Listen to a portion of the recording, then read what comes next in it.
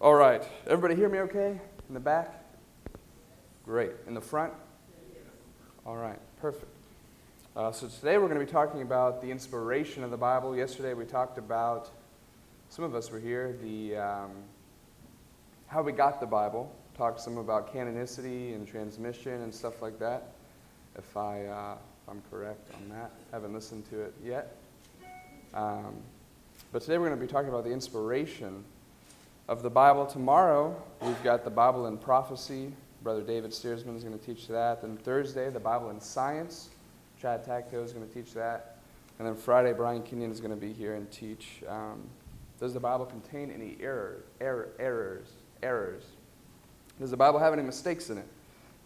Will be his topic.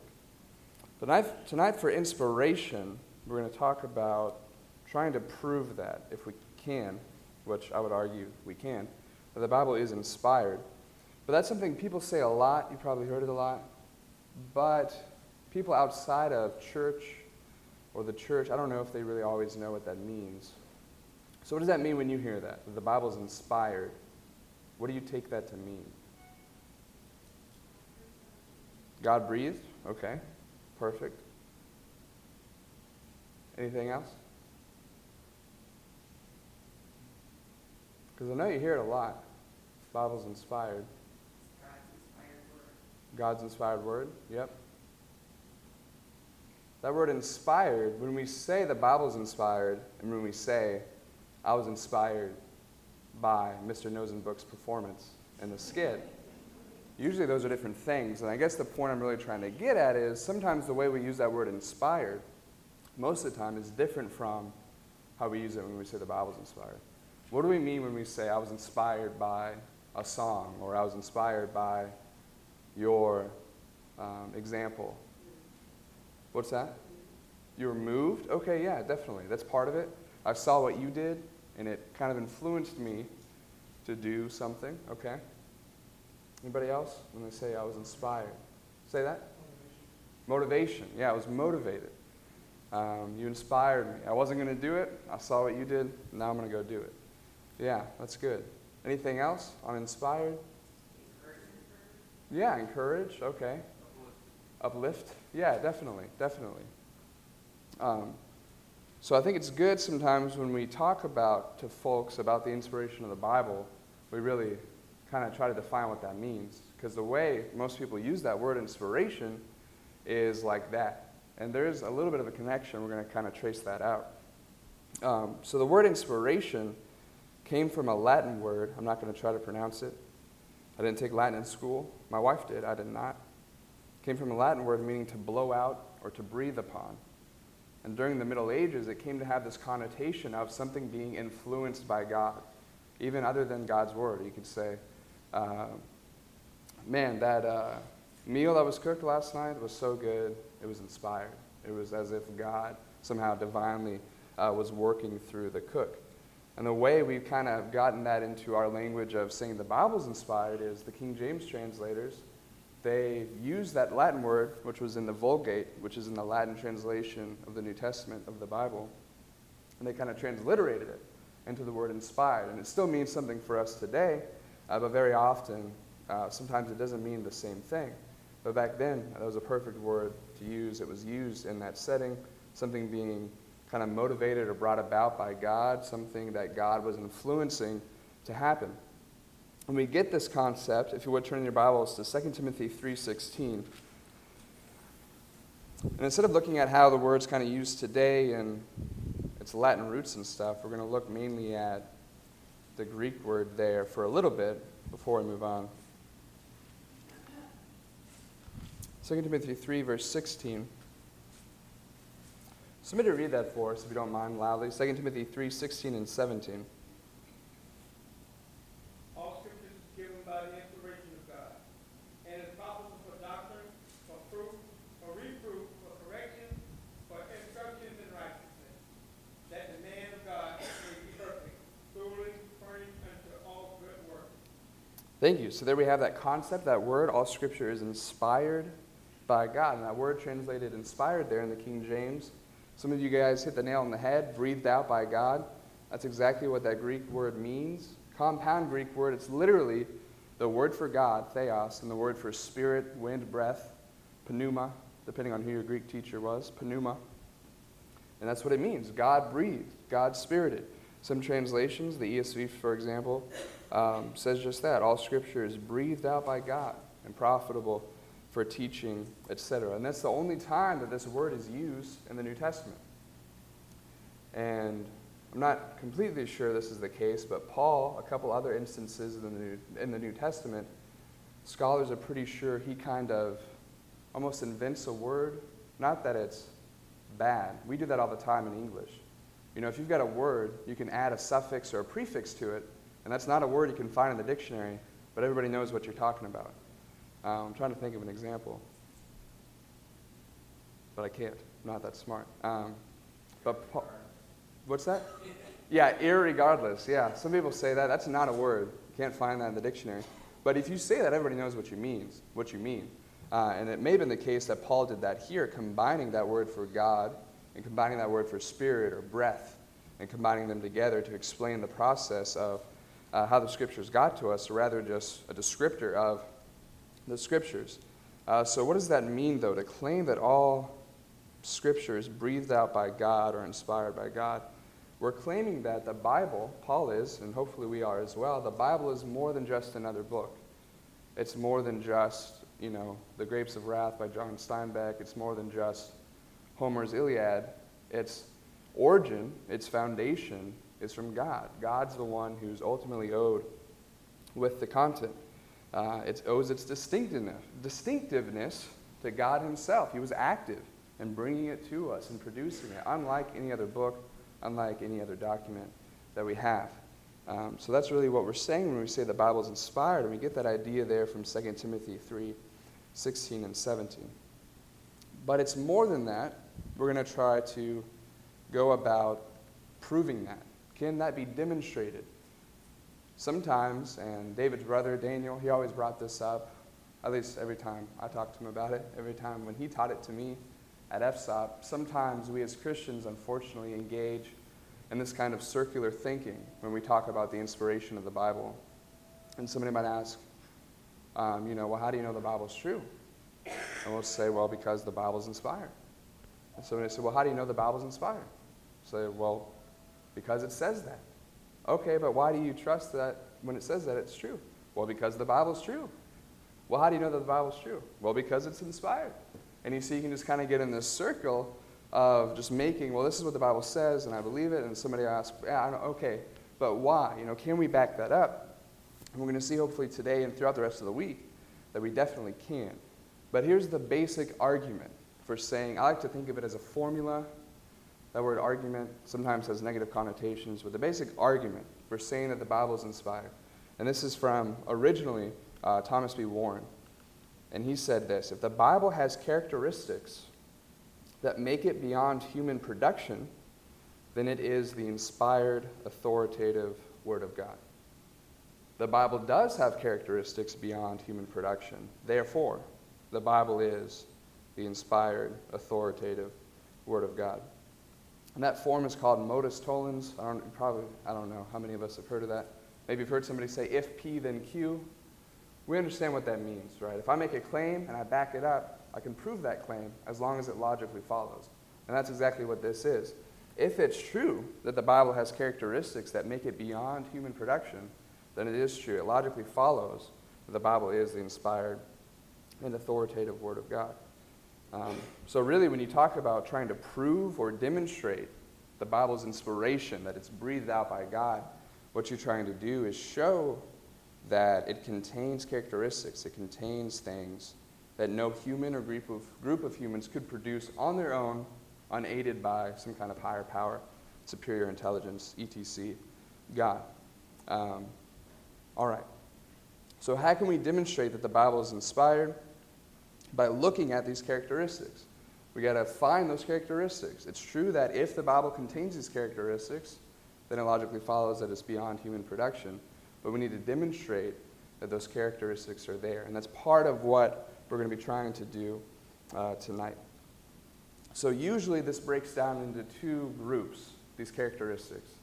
You've got necessary characteristics and sufficient characteristics. And, well, before we get into that, any questions or comments? Okay. Sufficient and necessary and sufficient characteristics. Some of you have probably heard this before. So we're looking for these characteristics in the Bible that prove it couldn't be made by man. God has to be involved. So necessary characteristics are characteristics without which the conclusion cannot be true, but they are not characteristics by which the conclusion can solely be proven. In other words, if the Bible is really from God, there are some characteristics it must have, but those characteristics do not in and of themselves prove that the Bible is from God. And then we're going to circle around and try to explain this a little bit better. Some examples of these that we're going to look at is it has the claim to be inspired. That makes sense, right? You've got a book that's from God, that's inspired from God, of God, it would make that claim. Now, does that in and of itself prove that it's inspired? Just because the Bible says it's inspired. Why not? I can say I'm God. You could. But without some evidence, there would be sufficient evidence to prove it. Exactly. No sufficient evidence. Now, it would be necessary if you were God, which we all know you're not. It would be necessary to claim it, though, right? But it's not sufficient. That doesn't prove anything to me.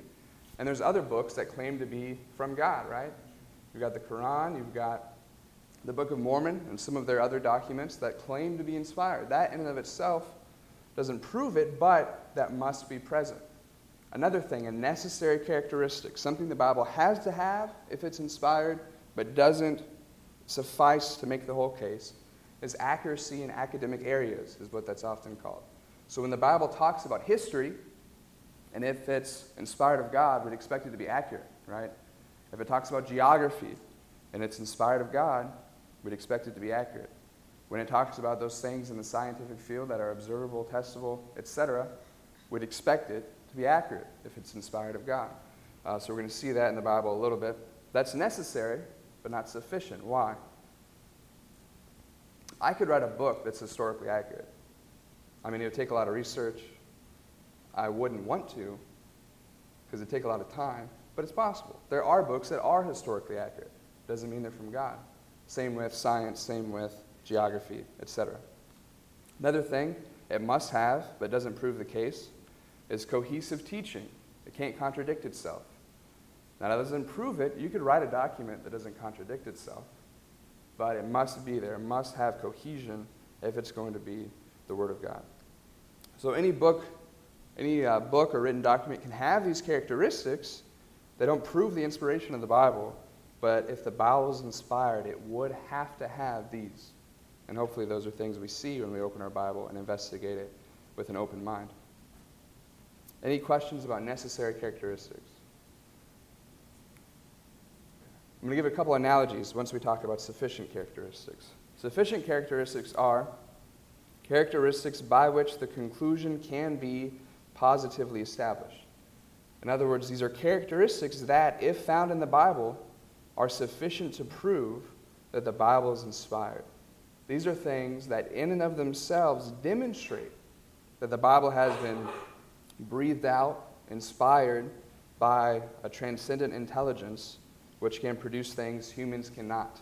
These are kind of these proof positive things. And you're probably familiar with some of these things that prove or demonstrate that the Bible has a supernatural origin. What are some things you can think of? Can you think of any off the top of your head? Okay, yeah, so we've got messianic prophecy. These prophecies that occur at least 400 years before Jesus, a bunch of them, right? And they're just fulfilled to the T in Jesus Christ. So how could somebody who is just a mere man writing a document foresee all of that? You know, maybe one or two things, okay, maybe just coincidentally. But when you get in the realms of hundreds of things fulfilled specifically, that's another ballpark. So you've got messianic prophecy. What else? Can anybody think of anything? Sets the Bible wholly apart.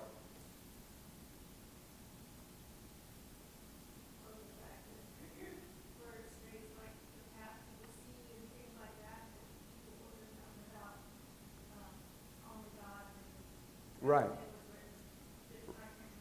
Right, that's often called, right, scientific foreknowledge is what that's usually called, yeah. So things that the people at the time when the Bible was being written, things that weren't discovered yet, things they shouldn't have known, wouldn't have known, but we see them in the Bible, shows that there's a superior intelligence behind it. What else? Can anybody think of anything else? Tells us we have a soul in the spirit. Mm-hmm. So maybe, to boil that down, maybe there's this higher level of teaching that man can't know, that man can't teach. Tells us some things about ourselves we don't know. Okay. We don't know about. Yeah, that's a good point. Miracles that are in it, right? Yeah, that's part of it. And getting back to prophecy, we only kind of talked about one type of prophecy, messianic, but there's other kinds of prophecy, right? There's prophecy about kingdoms rising and falling. There's prophecy about people by name who are going to become rulers and do certain things. All of that's in there. Hundreds of years before the fact, things like this are impossible for man to produce.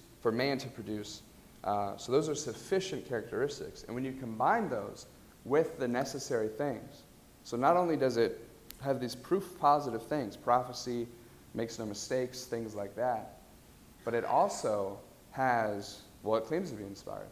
Well, it's accurate when it speaks on these different things, etc. Yes?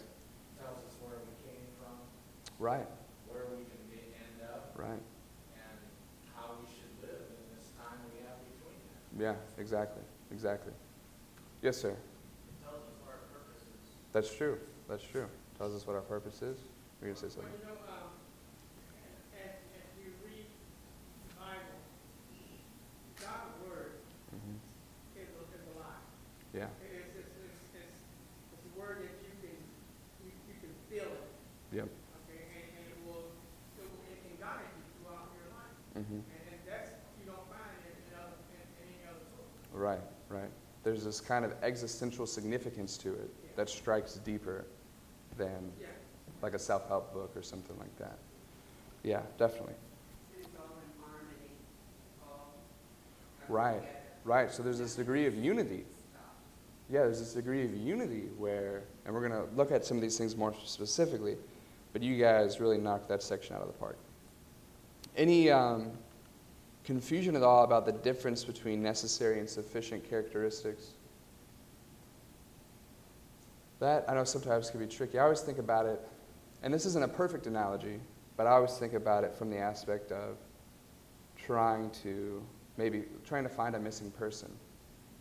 You know, say if I went missing and you were looking for me, there's some things that if you thought you found me, the person would have to have. Right? They'd have to be 6'2" They'd have to be 200 something pounds, right? They'd have to have dark brown hair. They'd have to look like me, but there's people who look like me, right? That, like, you can't just go out and find somebody who's 6'2" and say, look, I found Forrest. Well, how do you know? Because that isn't a sufficient characteristic to prove that it's me. But if I could demonstrate my social security card, and I could show you my driver's license, and you did a DNA test and it matched up with, I mean, those are things you can't fake. So I think that kind of helps with the difference between sufficient and necessary. Necessary, kind of more general. Sufficient, prove it. You know, I mean, it's there. Another example is kind of like a bridge. There's some things bridges have to have in order to be a bridge. Right? A bridge goes across maybe a valley or a river, and it connects two pieces of land, and it has to have support, and it has to have a way to cross it. But all those things don't mean that when you try to drive over it, it won't fall. Right? All those things don't make it sufficient to bear weight. There's things, if I was an engineer, I could explain are sufficient to make a bridge bear weight, but those two things aren't the same, right?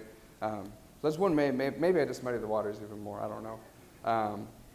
So necessary and sufficient characteristics. Back to, remember our original formula from Thomas V. Warren. If the Bible has characteristics that make it beyond human production, then it is the inspired, authoritative Word of God. So now we're going to find these characteristics, both necessary and sufficient. So starting with the necessary, we talked about them, but now we're going to locate them. So the first one we're going to look at is claims of inspiration. We would expect a book inspired by God to claim to be inspired by God. And hopefully the Bible says it is, and it does. But that doesn't prove it, right? The Quran, the Book of Mormon, etc.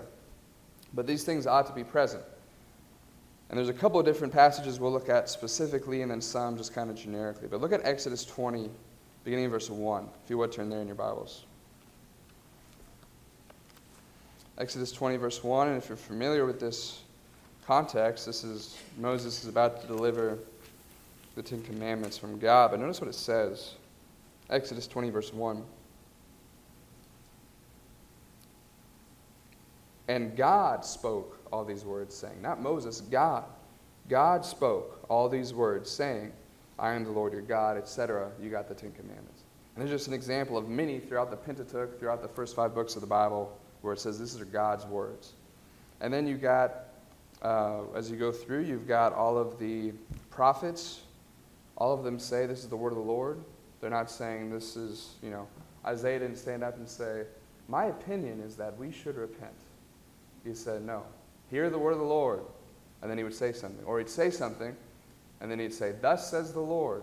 That's one of the most repeated phrases in the Old Testament. Thus says the Lord. Because you've got it again and again, this claim that it's coming from God. Isaiah 1:10, the word of the Lord came to Isaiah. Jeremiah 1:1-4, the word of the Lord came to Jeremiah.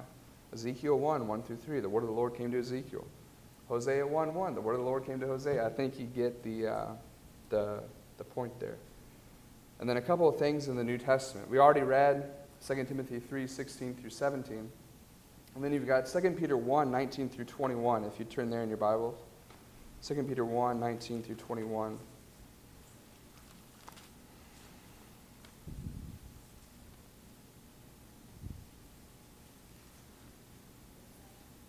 2 Peter 1:19-21.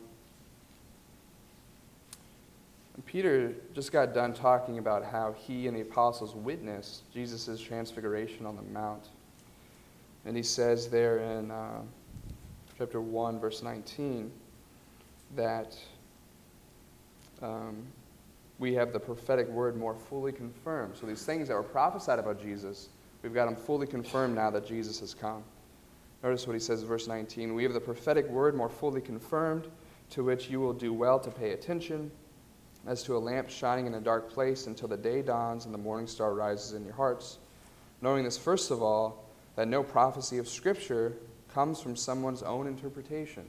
And some people misunderstand that as, when I read the Bible, I shouldn't be doing any interpreting. That's not what it's saying. It's saying this isn't from the influence or the impact of people. This isn't people. Prophets weren't giving their version of what God said. They're giving what God said. And then he clarifies, verse 21, for no prophecy was ever produced by the will of man, but men spoke from God as they were carried along by the Holy Spirit.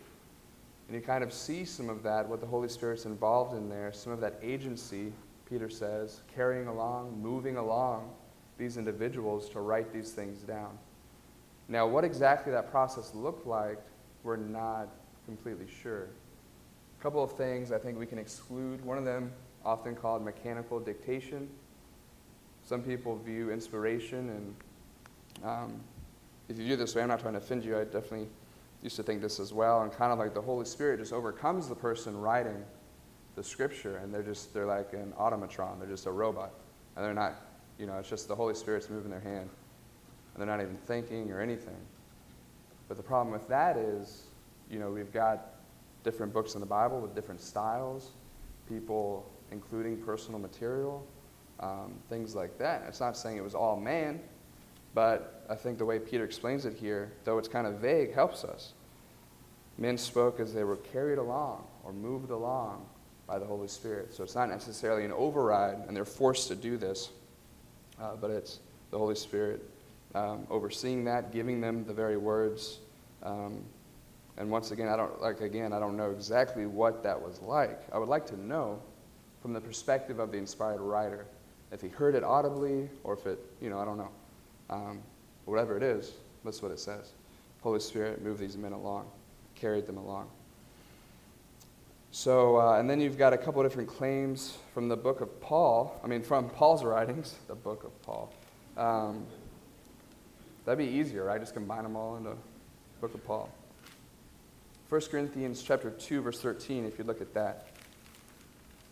I think this is important because sometimes there's this debate, and I don't want us to get too far into this because it's kind of a tangent, but sometimes there's this debate, were the words inspired or just kind of the general idea? Kind of just, the paraphrase. You could paraphrase it, same thing. Maybe the Holy Spirit's paraphrasing something, and then the writer interprets and spits it out. But it seems the very words are coming from God. 1 Corinthians 2, verse 3, that's not right. 1 Corinthians 2:13. Paul says there of him and his apostles, him and his fellow apostles, we impart this in words not taught by human wisdom, but taught by the Spirit, interpreting spiritual truths to those who are spiritual. Pardon me. So he says there he's imparting words taught by the Spirit. So there seems to be this direct line of communication between the Holy Spirit and the apostles, and it's the very words. The words. And then also there's this discussion of, is it really the whole Bible that's inspired by God? Maybe it's just a section. Maybe it's just, the part that I think. Some people will say, sometimes you hear that phrase, red letter Christian. Some people will say, the words of Jesus themselves are like more inspired than the rest of it. So Jesus never talked about women preaching, and that's the more inspired section. So why should we really make a distinction about that? Or some people will say, Jesus never really said anything about homosexuality, and that's the more inspired section. So there's really no point in trying to draw any lines over that. But that's not how the Bible presents itself. Even Jesus would say that his apostles, after he's gone, are going to be inspired by the Holy Spirit. They're going to be moved along, carried along by the Holy Spirit, and they're going to be given the very words from the Holy Spirit. Look at John 14, 25 through 26 in your Bibles. John 14, 25 through 26.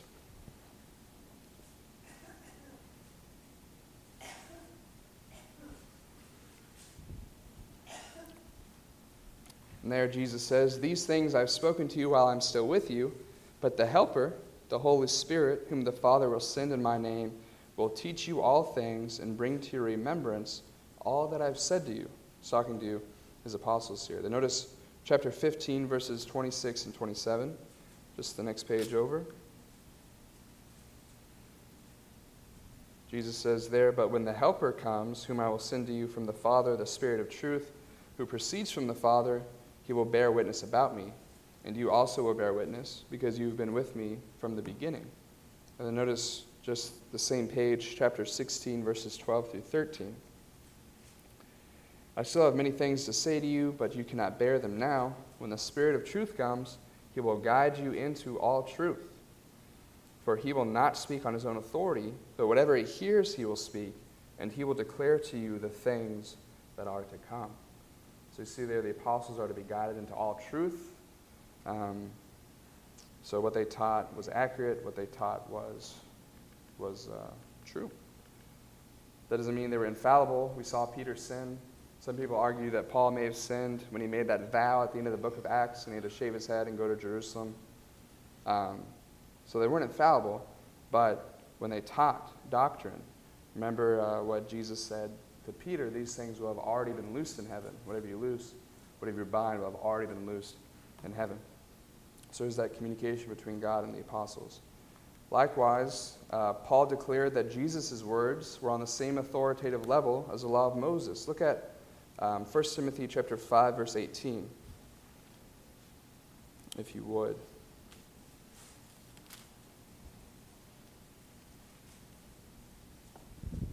1 Timothy 5:18. That's not right.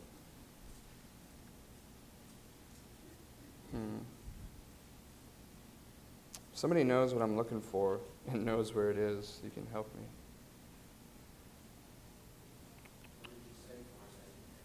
Paul puts Jesus' words on the same level as the law of Moses. Somewhere in 1st or 2nd Timothy. 18, I am right? 1 Timothy 5:18?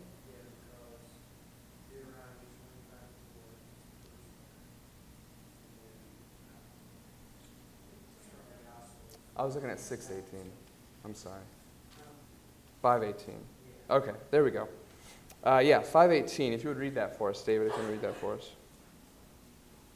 For the scripture says, "You shall not muzzle an ox while it treads out the grain, and the laborer is worthy of his wages." Thank you. So that first quote there is from, like you said, Deuteronomy 25:4.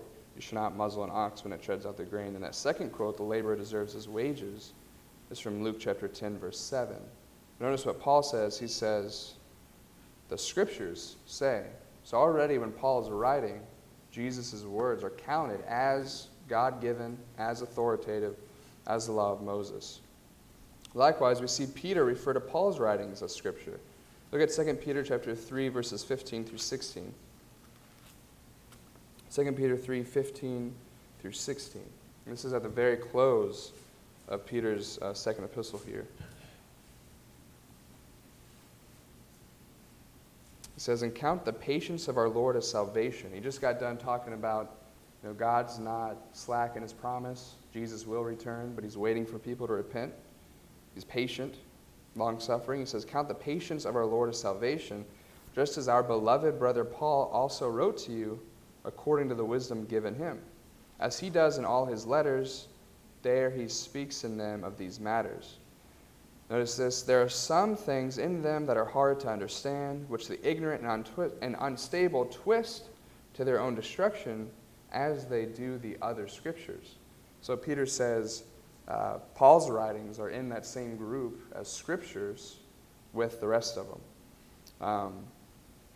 So when you look at it all, from Old Testament to New Testament, there's this overarching claim that this is from God, that this is inspired of God, breathed out by God, given to these holy men who taught these things, wrote them down, etc. And then we learned last night, at least those of us who were here, about how that original writing got to us today. So we can be confident. And we might not understand the exact nitty-gritty how of that inspiration process happened, but nonetheless, we can be confident that every word of this whole thing is inspired as it's correctly translated, passed down, etc. So that's the first necessary claim. The next ones, I think, will come a little quicker. So we talked about the Bible claims to be inspired. If it is inspired, that has to be there, but that doesn't prove it. And then you've got in and of itself, and then you've got accuracy in these different fields, history, geography, etc. And it's been said a million times, it'll probably be said a million more times, the Bible isn't a textbook. What people mean by that, it's not that you can't learn from it or anything like that, but God didn't design the Bible to be like a geography resource in and of itself. If I want to see how to get to Ocala, I'm not going to open the Bible and see the topography of Central Florida. That's not why it's there. It's got a bigger overarching purpose. But when it speaks on these things, like geography, like historical events, if it's from God, you'd expect it to be accurate. And I think that this is better settled in a kind of case-by-case fashion. When you see the Bible make a claim about an event that happened, I think you can trust it. But if you're trying to prove this, it's better to go through kind of case by case. But there are a few notable examples of the Bible's accuracy. So, for example, Genesis is considered one of the most accurate documents from that time period that we have, talking about history.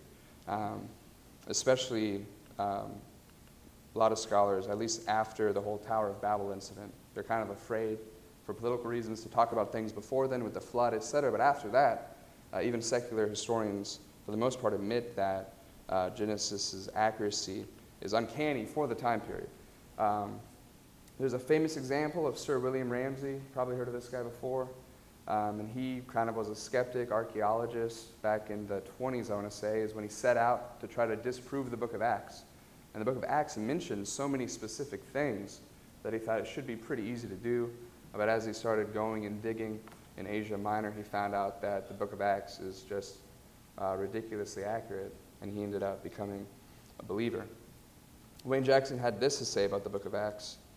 He says, in Acts, Luke mentions 32 countries, 54 cities, 9 Mediterranean islands. He also mentions 95 persons, 62 of which are not named elsewhere in the New Testament. And his references, where checkable, are always correct. This is truly remarkable in view of the fact that the political/territorial situation of his day was in a state of almost constant change. So we've got Luke in this volatile time period, in this place in the Mediterranean basin in the Roman Empire that's always kind of shifting and changing. And he's able to, with astounding accuracy, name all these places. Now, that in and of itself doesn't necessarily prove the Bible's inspired. But again, if the Bible's from God, you'd expect these things to be accurate. There's a lot of other examples of archaeological finds kind of confirming what's already said in the Bible. Now, I don't think we as Christians have to wait for an archaeologist to find something before we believe what the Bible says about it. We don't have to say, well, I'm still waiting for the archaeological evidence about Jehoshaphat. I think I'm going to wait off on believing that until somebody digs it up. No, that's not what we're saying. But at the same time, you've got all these times where it's confirmed. And we don't have time to go through all of these, but you've got the Cyrus cylinder, which mentions the same Cyrus by name, which is mentioned in the Bible hundreds of years before the fact, and kind of some of his escapades. You've got a couple of steles, which are like these monuments with words inscribed on them that'll describe some things that are written about in the Bible. For example, you've got a stele in Egypt that mentions the Jews being there and kind of camping out, like we read about at the end of the book of Genesis. You've got all these stones, the Moabite stone. You've got these reliefs in Lachish that describe things in the Bible. You've got the Pilate inscription, which you've probably heard of before, maybe. But some archaeologists dug this up, and it mentions Pontius Pilate, governor of Judea, or the area where it says he was ruling in the Bible. You've got an interesting kind of newer one, and there's some recent articles about it. You should look it up if you get the chance, called the Nazareth Decree. Has anybody ever heard of that? The Nazareth Decree? David? Yeah. And it's essentially, correct me if I'm wrong, it's essentially a document, an official document in Rome that essentially was saying, hey, you absolutely cannot pretty much rob a grave. Once a tomb's sealed, make sure you don't go in and get that body. And some people are saying it's because of kind of the aftermath of the resurrection of Jesus. And Rome's response was, hey, make sure bodies stay in tombs. Pretty interesting. Then you've got the Gallio inscription, which kind of confirms some of the timeline in Acts and 1 Corinthians. And the list goes on. I've got a bigger one. If you want to see it, I can give it to you, and you can look those things up yourself. But really the bottom line is, what I'm trying to get to, what this all boils down to, is that wherever it is possible to fact check or to falsify the Bible's claims in these areas, the Bible passes the test. And though that in and of itself is not proof positive for inspiration, that's what you'd expect to happen if this is something delivered to us from God. Then you've got this fact of it does not contradict itself. If it's from God, you'd expect it not to contradict itself. And again, I think this is better in a case-by-case basis. Lots of books and literature out there about supposed or alleged Bible contradictions. In my experience, most Bible contradictions are resolved by a number of things. The first one is examining the context. Just the verses above it or below it. Because sometimes people will see these contradictions, but when you read it, kind of zooming out, you see that it's not what they thought it was, or it's clarified in the context, whatever may be the case. Next, sometimes examining the original languages. Sometimes there's a way a word is translated that some people take the wrong way and think it's a contradiction. For example, you've got examples where, in the Ten Commandments, the Lord says, thou shalt not kill. And then in other places, you've got God commanding Israel to kill people. And some people say, well, look, that is definitely a contradiction. But when you see that, that's really better translated, thou shalt not murder, and that distinction between killing and murder as an example of that. Also examining the historical background and cultural things. And also keeping the genre in mind. Some people will take, whether it's hyperboles in poetry sections or imagery, and say, look, this is ridiculous, this is a contradiction. But it's not. They're speaking in a figure of speech. To give an example about the context, there's actually a skeptic's version of the Bible where all the supposed contradictions are highlighted. And one of the big ones that's often given is in Matthew 24, verse, Matthew 24, verse 34. Matthew 24, 34, Jesus says, "Truly I say to you, this generation will not pass away until all these things take place." And if you read the context, I mean, even the religious world's kind of divided over what Jesus is talking about. But skeptics will say before that verse, Jesus is talking about the end of the world, like the end of time, the final coming, everything. And if that's the case, and Jesus says before this generation, all this thing will take place, then you've got something that's false, that's not true, and the Bible's debunked. But if you look at that context, and it's a tough study, but it seems that Jesus isn't talking about the end of the world. He's talking about is the judgment on Jerusalem, which definitely did take place within that generation Jesus was talking to. And then you've got this incredible literary value. I think that's another example of a necessary characteristic. Maybe word it like this: if God wrote a book, you'd expect it to be good reading, I guess. You wouldn't expect it to be kind of just a jumbled mess, like a essay from like a fifth grader. You'd expect it to stand on its own and to be able to dig into it. Lori, even at Columbia University, one of her classes, they studied the Bible. Obviously, not from the same perspective she would in church, but they were looking at it as a great piece of literature. So I think that's interesting. All right, 15 minutes left. Some sufficient characteristics found in the Bible. Remember, these are things that in and of themselves demonstrate, in and of themselves prove. These are proof positive things. I don't want to step on the toes of David or Chad, so I'm not going to get super specific, but just some things to keep in mind. First subset of sufficient characteristics, you've got these Old Testament historical prophecies. Things that these men, these prophets, said were going to happen. Many times hundreds of years before they happened, and then we see in history they happen to the detail of what was prescribed ahead of time. For example, a lot of these things I know David's going to go over. You've got Isaiah predicting the fall of Babylon to the Medo-Persians at least 150 years before it happened. You've even got him naming the Persian king by name centuries before he was born. Cyrus, of course. And that's in Isaiah 13, Isaiah 44, and Isaiah 45. And then you've got, for example, in the book of Ezekiel, who prophesied about many nations destroying Tyre, something which happened a few hundred years afterwards, and it's really spectacular detail. I know David's going to go over this one, pretty sure, so I'm not going to get too far into it, but Ezekiel even mentions kind of the method with which they'll take the city, and there was a city and then another city, and they built a causeway and all this stuff, and Ezekiel talks about it way before this happens. I hope we can see how this is sufficient. This is something men can't do. And there's a lot of radically skeptical reasons to reject this, that people reject this. But I think with an open mind, you see that this is incredible and has to be the product of God. I remember before I was a Christian, I was in a conversation with Lori about why she believed the Bible was true. And she mentioned this to me, this predictive prophecy. And my rebuttal was, have you ever heard of Nostradamus? You guys ever heard of Nostradamus?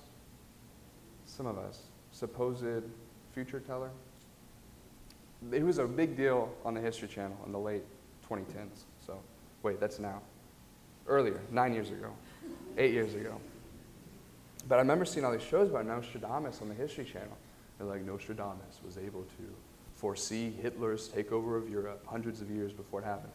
All this stuff. But when you look at what Nostradamus said, it was extremely vague. It's nothing like what you read about in the prophecies of the Bible. These people who say Nostradamus predicted the future go to great lengths to make it seem that way. And it's unlike the Bible. You've got these specific details. And really the only way to get around that is this kind of radical skepticism that says, well, we don't really know when that was written, even though best scholars say it was written before this date. What if there's two versions of that? There's all these excuses, but really when you come down to it, it's proof that there's a superior intelligence behind the writing. Then you've got the Messianic prophecies, which were already discussed. Over 300 Old Testament prophecies meticulously fulfilled in Jesus. most of the time, at least 400 years after the fact. And really, just significant details like the manner of his conception, right? Isaiah 7:14, the place of his birth, Micah 5:2, the details, manner, and significance of his death, Isaiah 53, which is uncanny and almost eerily accurate to all these details. And of course, you've got Psalm 22, which again accurately describes the death of Jesus. And you also have just little obscure things, like Jesus riding into Jerusalem on a donkey. Right? Even that was foreseen hundreds of years before the fact. All these things tied into Jesus' life. You also even have some prophecies in the New Testament. I think really the only one worth looking at least from my perspective, is Jesus predicting the destruction of Jerusalem. And he said within a generation, this is going to happen. And that's exactly what happened. He gave all these signs so that Christians could escape. And according to some historical documents, the loss of Christian life in the siege of Jerusalem was low. And they say that's probably because they knew the signs Jesus talked about, and they got out of the way. Another thing that I think is sufficient is the remarkable unity in doctrine and teaching, despite how complex it is. You know, there's things in the Bible that you could study and study and study and study and study and still learn. Like you were saying, it's living and active. And there's passages of the Bible you could read every day and get something new out of it. But at the same time, it's all cohesive. I think it's amazing when you break it down by numbers. You got the Bible written over a 1,500-year span by 40 different writers, 3 different continents, 3 different languages, 14 literary genres or styles, and yet it's harmonious from Genesis to Revelation. And that's something that I think mere man cannot do, especially the complexity and everything you see. Thomas B. Warren broke down its unity in 3 different ways. It has a unified theme, Messiah, Jesus coming into the world, the problem of sin, how we got here, how Jesus is going to help. You've got purpose, unification and purpose. The Bible is there to glorify God, to give instructions to man about himself, about salvation, etc. And you've got unity in doctrine. Thomas Warren would say, whatever the Bible teaches, it teaches consistently. That's why you've got all these cross-references. You know, you don't have Matthew says one thing about Jesus' death, and Luke says another, then Mark says another. That's just not how it is. Also, something is a sufficient characteristic is, I think you could put in the high ethical standard that's taught in the Bible. I think you see, especially in the New Testament, Old Testament as well, but the New Testament comes to my mind, things that mere men would not invent and write and teach and then try to live out. You know, like when Jesus says, love your enemy. And it seems simple, but when you really think about what that is, especially in his context, in the Roman Empire, to love your enemy, that's ridiculous. And for man to just invent that and to try to go with that, getting nothing out of it, doesn't make any sense. And then you've got, for example, Paul's teaching about a couple of different institutions. Paul's teaching about slavery, for one, was pretty radical for the Roman Empire. I mean, if you own a slave, you own a slave in the Roman Empire. That's your property, and even the paterfamilias, the head of the household in Rome, had a lot of rights. He could get away with a lot of stuff. And Paul says if you own a slave, keep in mind that you have a master too, and you're supposed to treat him. He told, for example, Philemon to treat a slave better than a brother. So you've got things that I think mere man wouldn't invent. You've got Paul, Galatians 3:28. He's writing in a society that is extremely divided by class, by what your job is, by what gender you are. And he says, in Christ, there's neither Jew nor Greek, slave nor free, male nor female. You're all valued. You all have equal shot at salvation through Jesus. These are things that I would argue a mere man of his time, like Paul, Jesus, etc., living in that context, they wouldn't have said unless there's some truth and higher being behind it. So overall, I think we can all say that it is the case that the Bible has characteristics that make it beyond human production, that it is inspired, that it is the authoritative Word of God. The Bible makes this claim, and then it backs it up. It shows it, as they say, well, I don't say this a whole lot, but I know what it means. You know, the proof is in the pudding. I think you see that when you open up the pages of the Bible. All right. Any questions, any comments, anything at all? Yes, ma'am.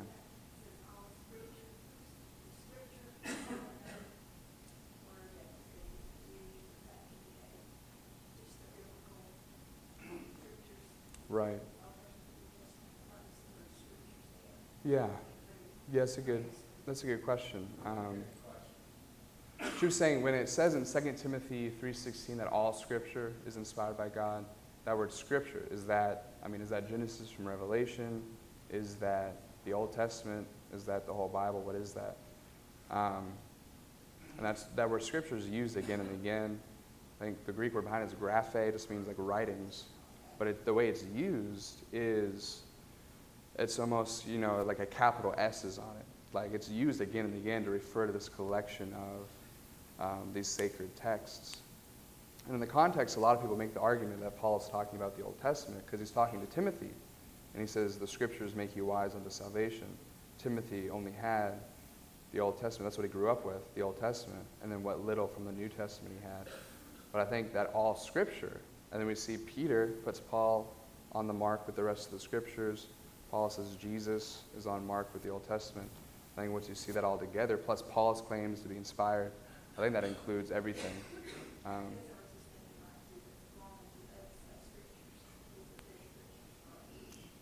Yeah, I don't know. That's a good question. Right. Right. She was saying, like the Mormons, would they point to that and say, well, this is Scripture, like the Book of Mormon? I remember when I was taking classes, Brother Jackson's class, he used the American Standard on the New American Standard, the American Standard. And it translates that verse, every Scripture inspired of God. And I remember him saying in class that the translators got some flack on that. Yeah. Because when you hear that every Scripture inspired by God implies, or to some people, that some Scripture isn't inspired Right. by God. Right. But like you were saying, the Greek word there is graphe, which means writing. Every writing that is inspired by God is profitable for doctrine, reproof, correction, for instruction in righteousness. Yeah, definitely. In other words, there are some writings that aren't inspired by God. Mhm. Shakespeare, the Book of Mormon. Yeah. Every writing that is inspired by God. Yeah. It's profitable. Yeah, definitely. And they're using the word Scripture like we would use it in the 21st century. When we think Right. of Scriptures, we think of, Yeah. from a Christian standpoint, we think of the Bible. Right. I don't know if Bruce went over this, but there's kind of these markers of canonicity that are, I think, self-evident that things like the Book of Mormon fail. Because you have to explain why God didn't reveal that until the 1800s and why. Because one of the markers of canonization is apostolicity. It's either written by an apostle, signed off by an apostle, approved by the apostles, you know what I mean? The Book of Mormon would fail that test, definitely.